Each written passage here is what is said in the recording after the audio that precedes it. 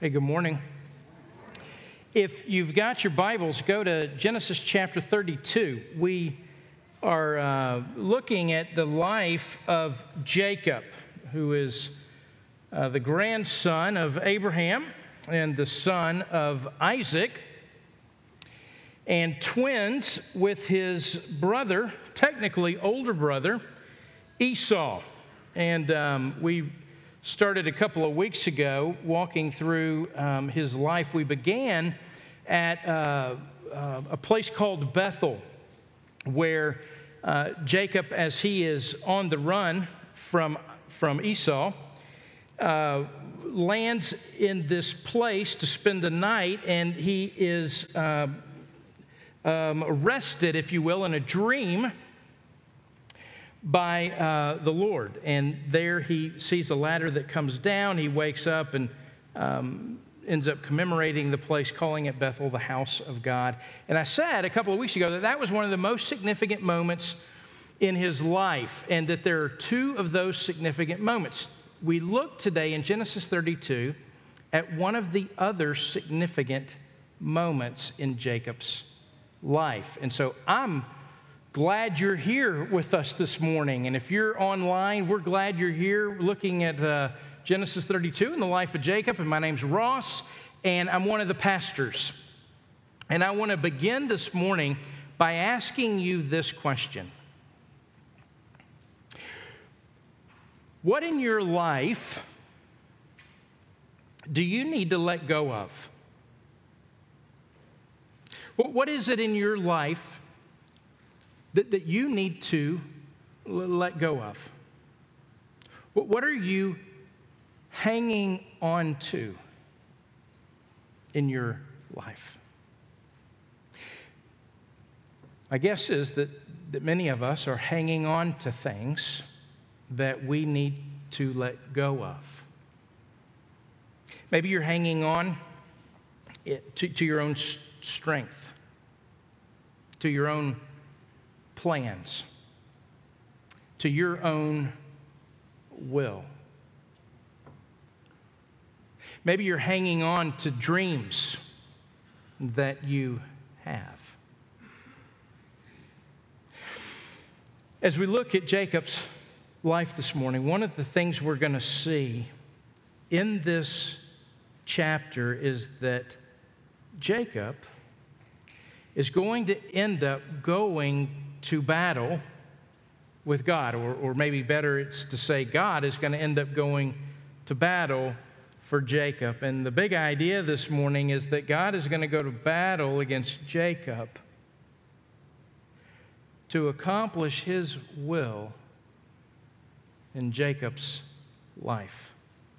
And I think there are, in many ways, that translates right here to today, 4,000 years later, that if you're a child of God, that God loves you so much and has committed himself to you to never leave you and never forsake you, and that God has ordained a way for you and things for you and desires for you, that God is going to go to battle with you in your life for his will.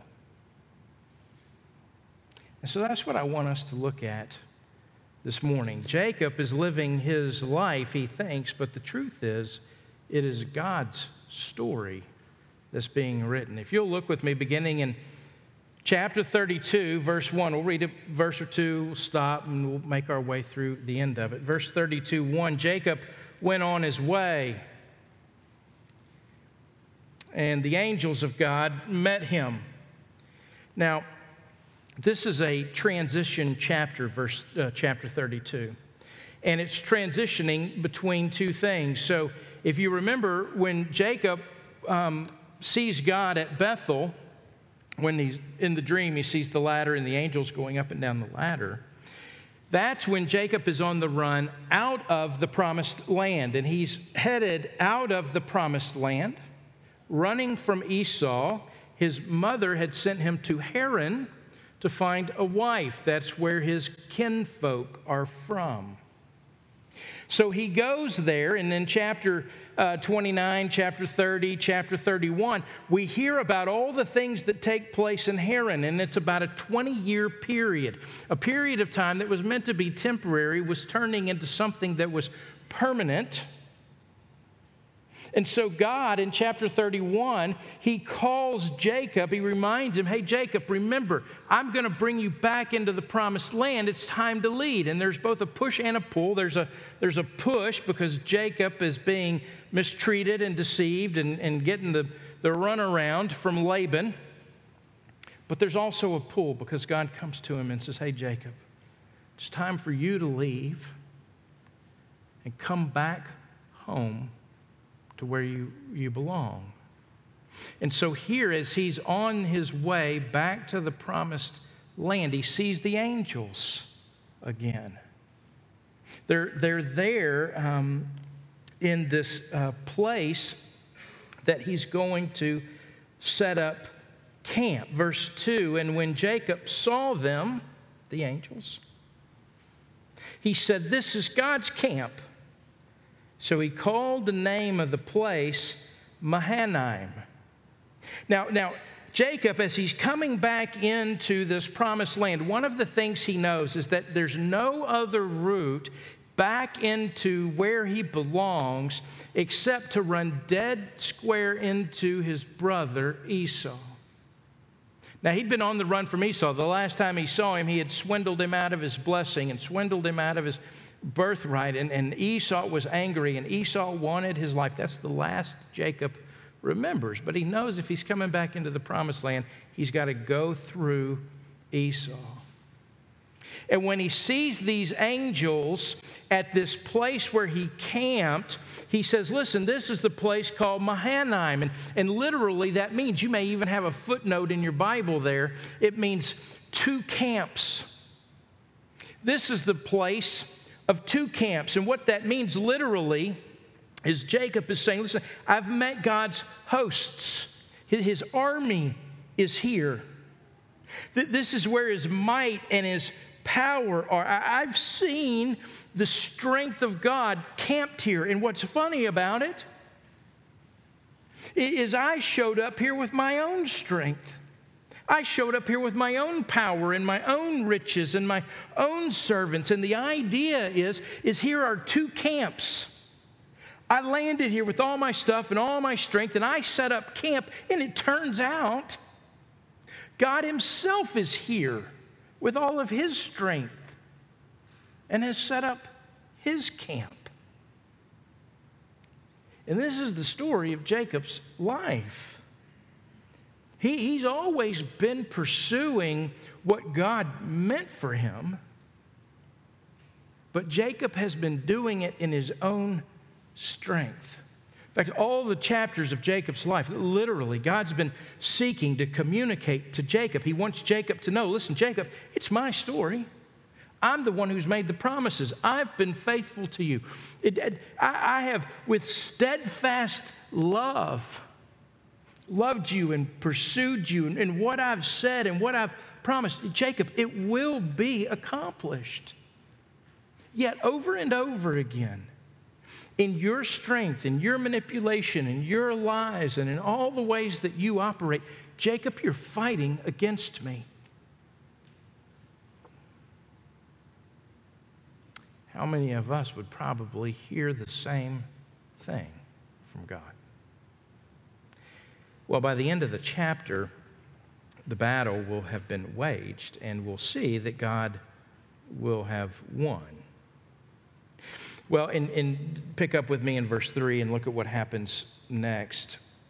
It says, and Jacob sent messengers before him to Esau, his brother, in the land of Seir, the country of Edom, instructing them, thus you shall say to my lord Esau, thus says your servant Jacob, I have sojourned with Laban and stayed until now.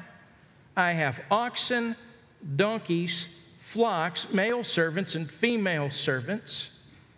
And I have sent to tell my Lord in order that I may find favor in your sight. So he's sending these messengers ahead. He says, okay, listen, Esau's down the road someplace. I want you to go. I want you to find him. I want you to tell him I'm a rich man now. And I'm seeking his favor. Essentially, what Jacob wants to know is, what's the cost? How much do I need to spend to buy myself out of this conflict? Well, he goes on, the messengers come back in verse 6. The messengers return to Jacob saying, well, we came to your brother Esau, and he's, in fact, coming to meet you. And there are 400 men with him.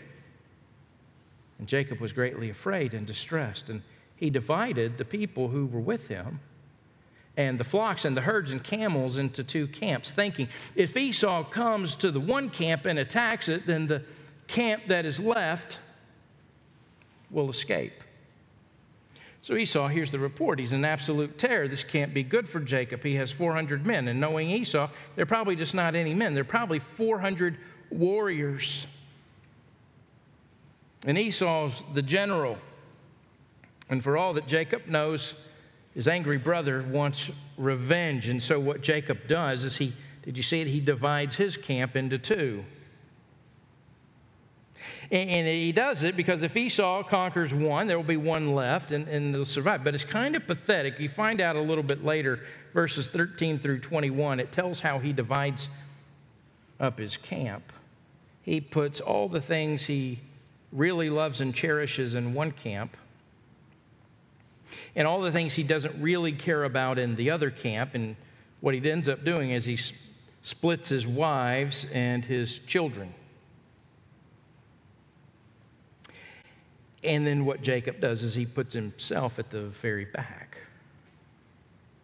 So you see, there's enough fear and enough terror in Jacob that's going to cause him to do something he has never done before up until this point in his whole life. In verse 9, Jacob's going to pray. You know, in all the accounts of Jacob, we don't see that he prays to God until this moment. Look with me in verse 9. And Jacob said, O God of my father Abraham and of my father Isaac, O Lord, who said to me, return to your country and to your kindred, that I may do you good. I want to stop there for a moment because I want to analyze the prayer. As far as prayers go, Jacob does some really great things in this prayer that they're instructive to us about how to pray. One of the things to know is this is the longest prayer in all of Genesis. The longest prayer prayed by anybody, and it's prayed by Jacob. And where he begins is he's saying, listen, God, I know who you are. And you're the God of my father, my grandfather Abraham, and my father Isaac. And you spoke to me. You told me to return to this land. God, that's who you are. And the truth is, he begins by speaking about who God is. Jacob wouldn't have had a Bible like we have today. He would have known God. He would have heard from God. We've seen that. He heard his grandfather talk about God. He heard his father talk about God. But he didn't carry around a Bible. But he kept with him. He kept in him that word that he had heard. And so when he prays to God, when he begins in prayer, he begins by appealing to his word, appealing to who God is as God has revealed himself. See, when we go to prayer, it's easy for us, we bow our heads and we jump right into our own lists.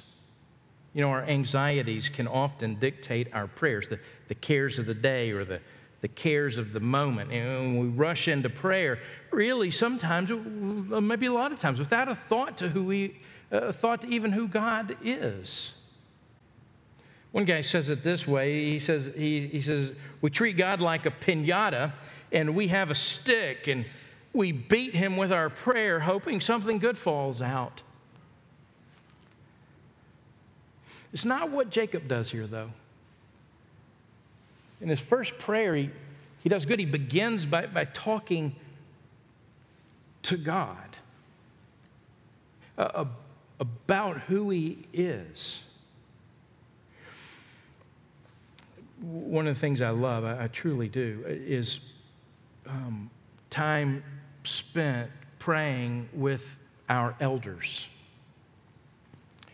When we get together for our elder meetings, at least once a month, we begin with prayer.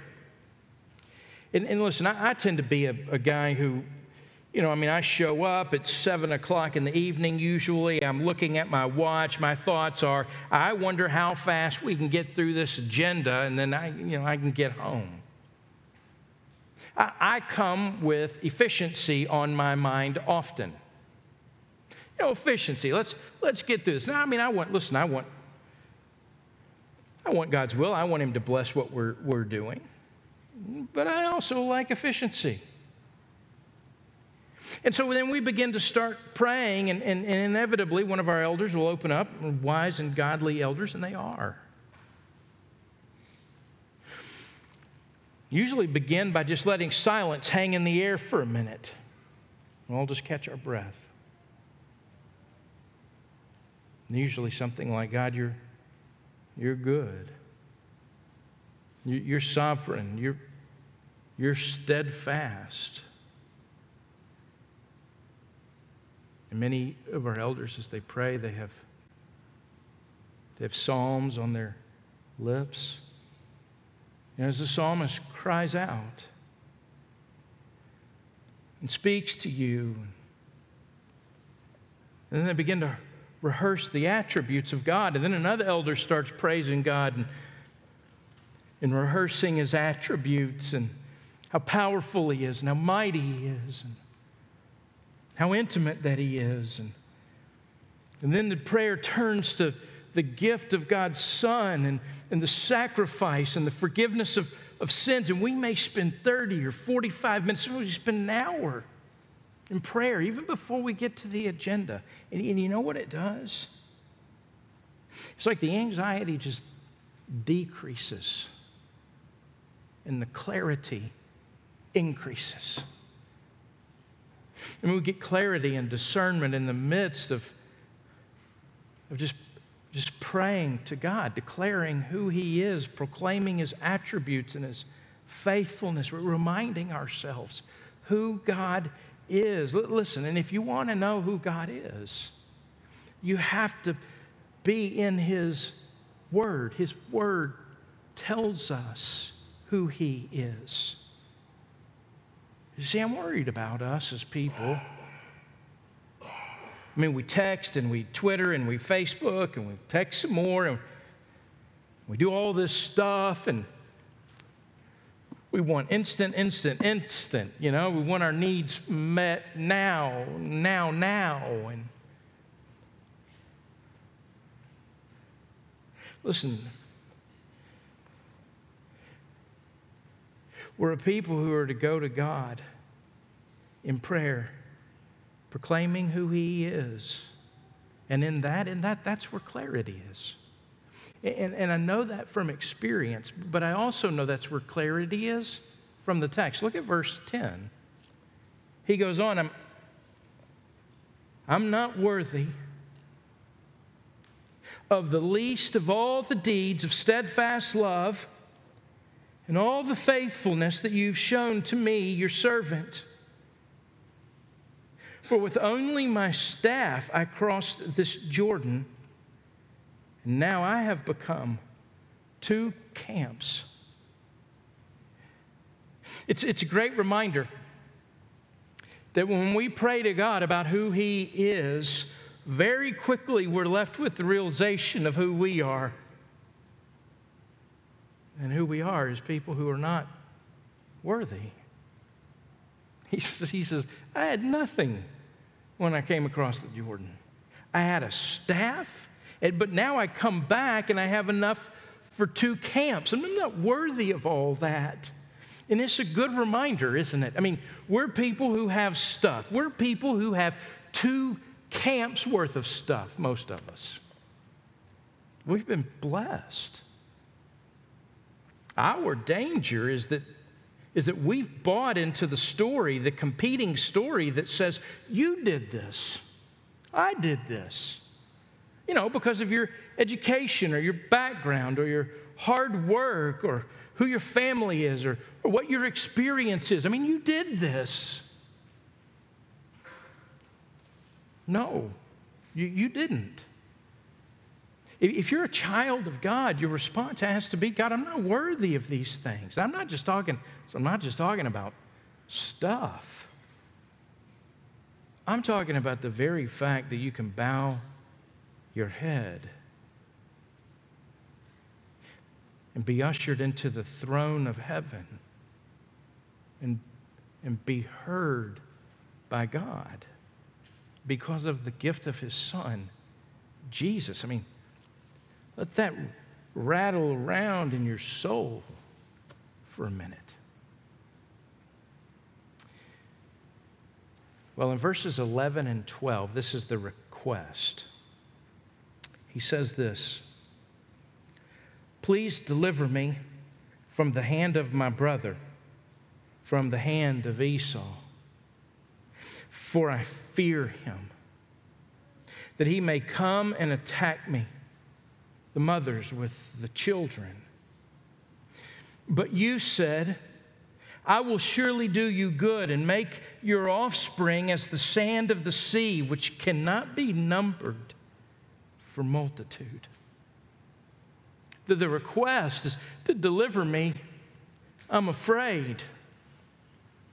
You could underline, if you wanted to, the words deliver me, because they show up actually again at the end of the chapter. He's going to be delivered later in this passage, but it's not going to be like he expects it to be. So the prayer, it's a good prayer, okay? I mean, Jacob, he does some good praying there, but I would say he leaves one thing out of his prayer. He leaves out asking God what His will is. So he proclaims who God is. He understands then in talking about who God is, who He is. He petitions God. He makes his request for deliverance, but he never seeks God about His will. And instead of seeking God about His will, what he's going to do is he's going to get up from his prayer and he's going to begin to try and answer it himself. You ever done anything like that? You've been praying to God and, man, I feel better. And then you get up and you walk away and you try to answer your own prayer. Maybe you haven't. I know I have. I don't mean that we should pray and then do nothing. It's not what I mean. But when we pray, we should get up from there and then we should walk in faith, a faith that we trust God more than we trust ourselves. You see, that's Jacob's problem. Actually, it's the same problem we all have. See, remember, this is a place of 2 camps. But Jacob's going to get up, end up trusting in his own camp more than he is in God's camp.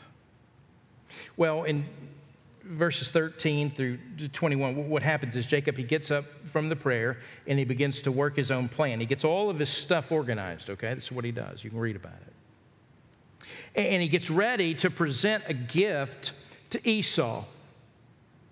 So there's drove after drove of these gifts, verse 16, and the conclusion of it comes in verse 20. So if I've given him all of this stuff,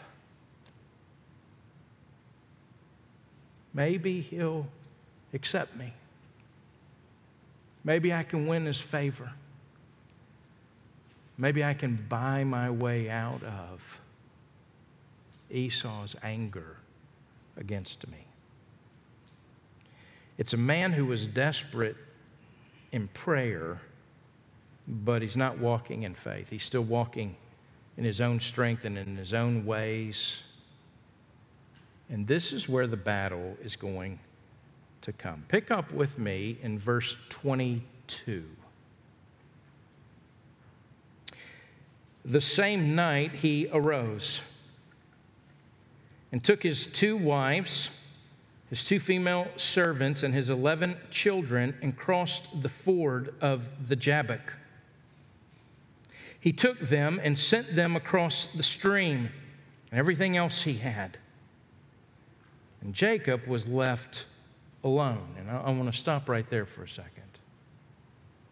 You have a restless man, and he sends everybody else across the stream, and he stays there, and he's alone. And then one of the craziest scenes in all of the Bible takes place. Crazy. One writer summed it up this way. He said, at Bethel, which we looked at a couple of weeks ago, God had promised to bless Jacob, and from a material point of view, that promise was fulfilled. For Jacob was now a very wealthy man. But there's much more to the blessing of God than flocks and herds and servants. There's also the matter of godly character and spiritual influence. During that dark night of the soul, Jacob discovered that he'd spent his life fighting God and resisting His will, and that the only way to victory was through surrender. As A.W. Tozer said, the Lord cannot fully bless a man until He has first conquered him.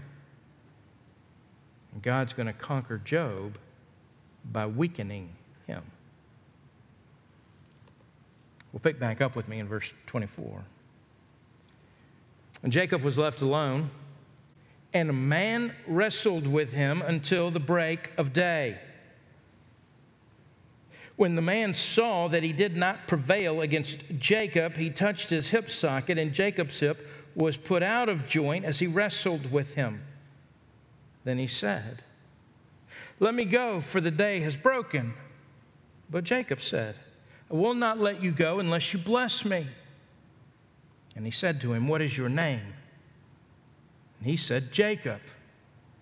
And then he said, "Your name shall no longer be called Jacob, but Israel, for you have striven with God and men and have prevailed." And then Jacob asked him, "Please tell me your name." But he said, "Why is it that you ask my name?" And there he blessed him. So Jacob called the name of the place Peniel, saying, "For I have seen God face to face, and yet my life has been delivered." And the sun rose upon him as he passed Peniel, limping because of his hip. Therefore, to this day, the people of Israel do not eat the sinew of the thigh that is in the hip socket, because he touched the socket of Jacob's hip on the sinew of the thigh. In verse 24, it simply tells us, cryptically tells us, ambiguously tells us, and a man wrestled with him until the break of day. And you're left as the reader at that point, if you've never read the story, you're like, well, I wonder who the man is. I mean, maybe it's Esau. Maybe Esau, got word Jacob was camping, and he sneaks up on him while he's asleep. He's just going to take care of the deal right there. Or maybe Jacob sent one of his mighty men, to handle the business. But we get a little bit of a hint because they end up wrestling all night long. I don't know when the last time you've wrestled anybody is. My brother and I, it's been a few years, he's 10 years younger than me, but we would get together at family event, Thanksgiving or Christmas, and it wouldn't be very long till my little brother would start talking trash. So we'd have to go out into the backyard, and I'd have to remind him, even though he's a little taller than I am, a little more fit than I am, probably a little more athletic, I can say, as long as you don't tell him I said it. But big brothers always win. But the truth is, we can talk trash for a long time. We really never get tired of that. But when we finally get down to wrestling, about 4 minutes is all we can do. I mean, it's exhausting. It will exert your energy. Jacob wrestles with him all night long. Listen, that's what God will do. We'll find out later it's God himself who's wrestling with Jacob. Let me ask you, are you wrestling with God? Jacob goes to bed that night. Esau's on his mind. Thinks he's going to wake up and be in conflict with Esau. See, he thinks that's the real conflict. He thinks that's the real test. The real challenge is Esau. What he doesn't know is God's trying to say to him, you're wrestling against me. You've been wrestling with me. Jacob thought his conflict was Laban, or his conflict was with Esau.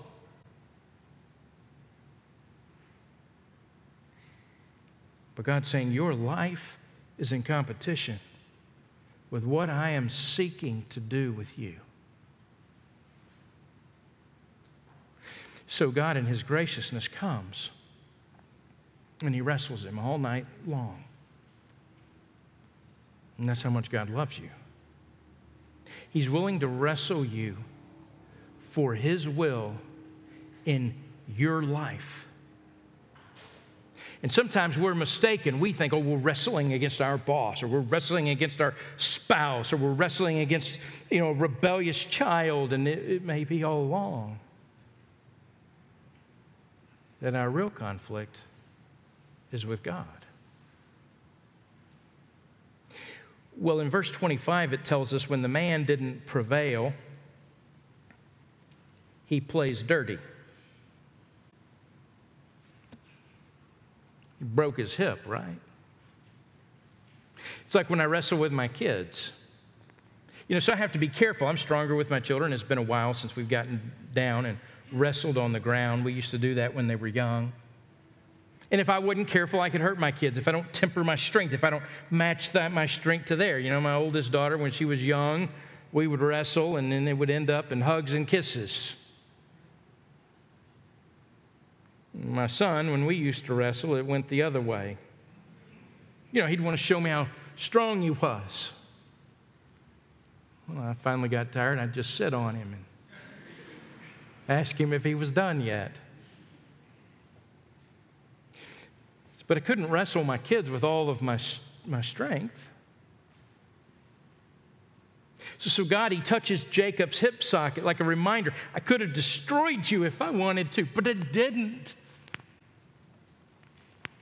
But I did weaken you. And I did this because, Jacob, you're so dependent on your own strength, on your own way, on your own will.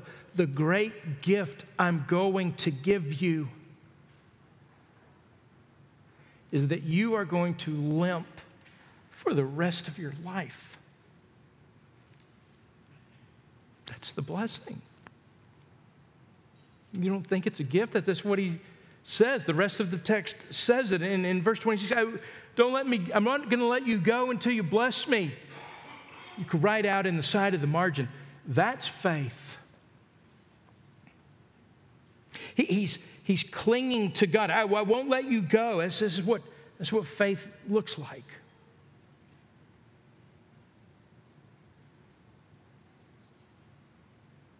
And then God says, what's your name?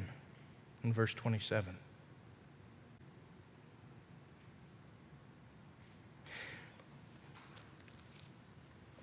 And we don't have any other place where Jacob has to answer that question specifically. What's your name?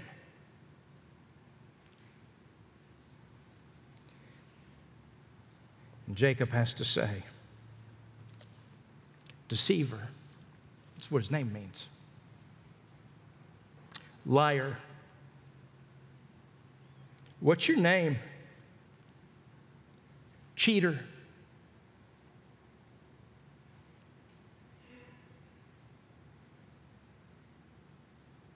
He has to say his name out loud to the God of the universe. Let me ask you, have you come to the place in your life where you have admitted to God or confessed to God who you are? You come to the place in the dark of the night where you cling to God and you say, this is who I am. Don't let me go.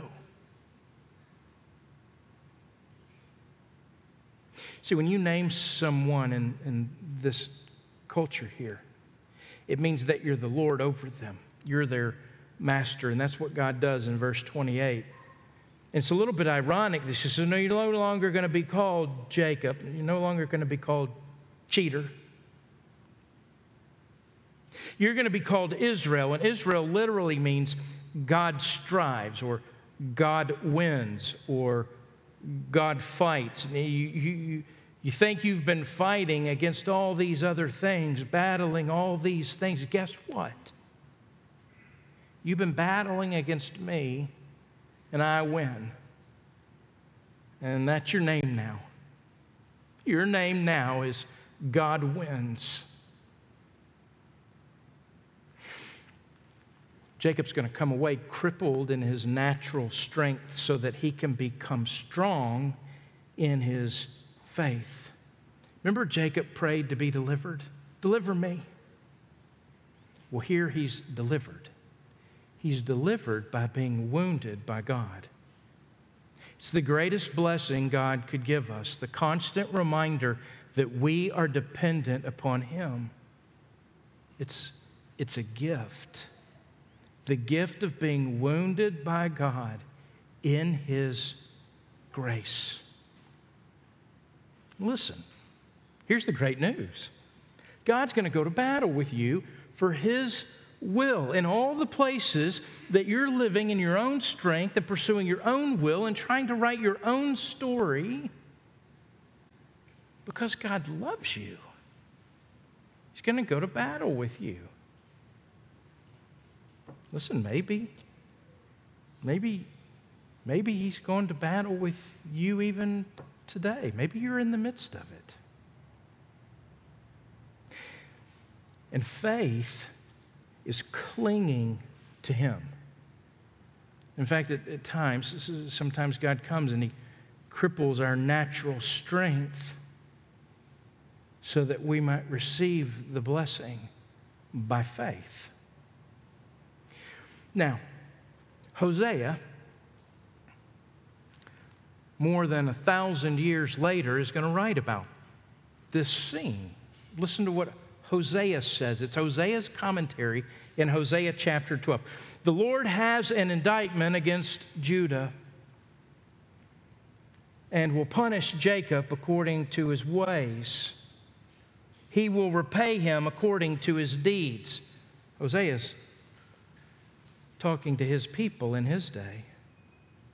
In the womb, he took his brother by the heel, and in his manhood, he strove with God. He strove with the angel and prevailed. He wept and sought His favor. He met God at Bethel, and there God spoke with us. The Lord, the God of hosts, the Lord is His memorial name. So you, by the help of your God, return. Hold fast to love and justice, and wait continually for your God. See, the message from Hosea is, listen, God loves you. That's who He is. And He's wrestled you, and He is wrestling you. And by faith, He wants you to wait, and you wait, and you wait on the Lord, and you cling to Him. I'll give you one more passage and we'll close. Paul, the apostle, he writes to the Corinthians. He writes 4 letters to them. We only have 2 of the letters that he wrote. But he's having to write to them because the Corinthian church, they weren't the greatest church. Let's be honest. they got a lot of problems. And one of the things they were doing is they were just dogging on Paul. I mean, they were hammering him. I mean, they were saying, Paul, there's nothing great about you. I mean, we don't even really like you. There's a lot of people who are better speakers than you. In fact, we don't ever download your podcasts. We download their podcasts.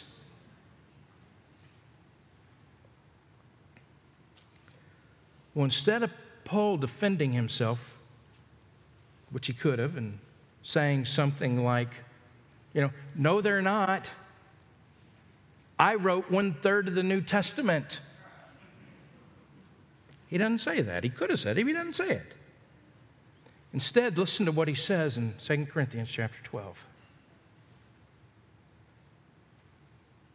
So to keep me from becoming conceited,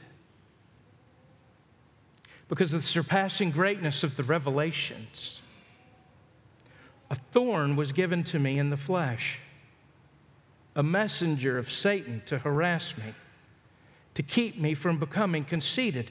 And 3 times I pleaded with the Lord about this, that it should leave me. But he said to me, and he says to all of us, my grace is sufficient for you, for my power is made perfect in your weakness. Therefore, I'll boast all the more gladly of my weaknesses, so that the power of Christ may rest upon me. For when I am weak, then I'm strong. And this story that God's writing, His story in your life, it culminated on the cross, the greatest moment.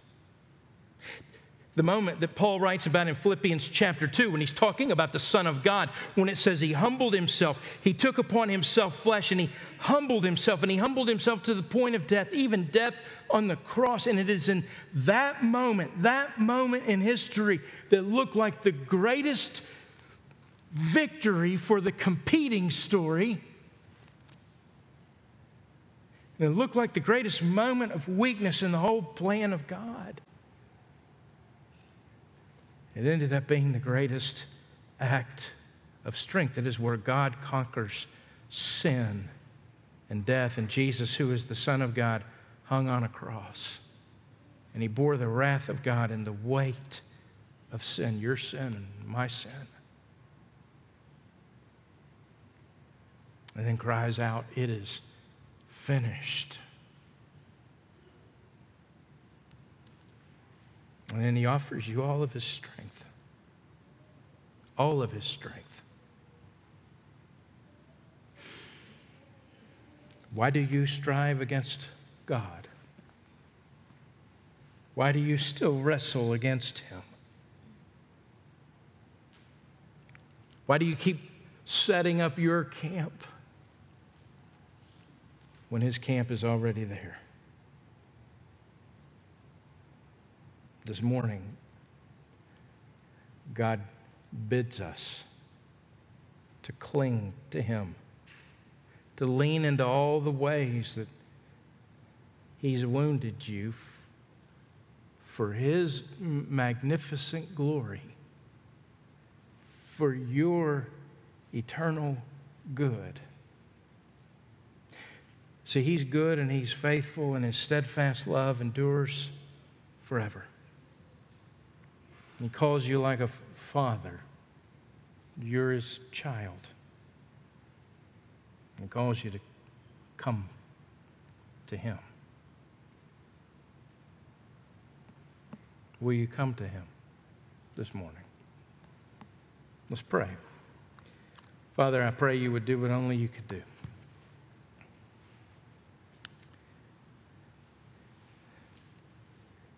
That by your Spirit you would take your word and you'd open our eyes and soften our hearts and give us clarity to see who you are, your love and your steadfastness, your care. your strength, your power, and your goodness. And Father, in that, we'd also see who we are.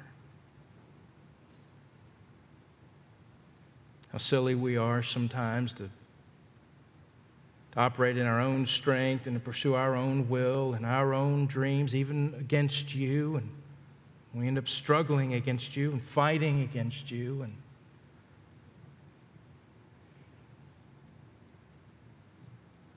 Father, you're gracious to endure with us all night. When we confess to you who we are, you change our name, you make us new.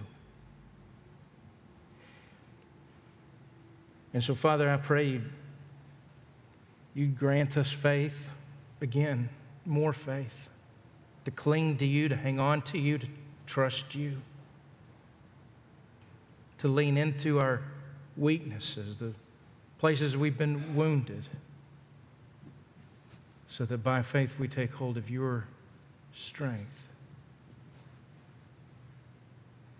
Father, for anybody here that's never done that before, would you grant them faith to take hold of you, to trust you for your Son Jesus, that his death for our sins made the way for us to have life with you.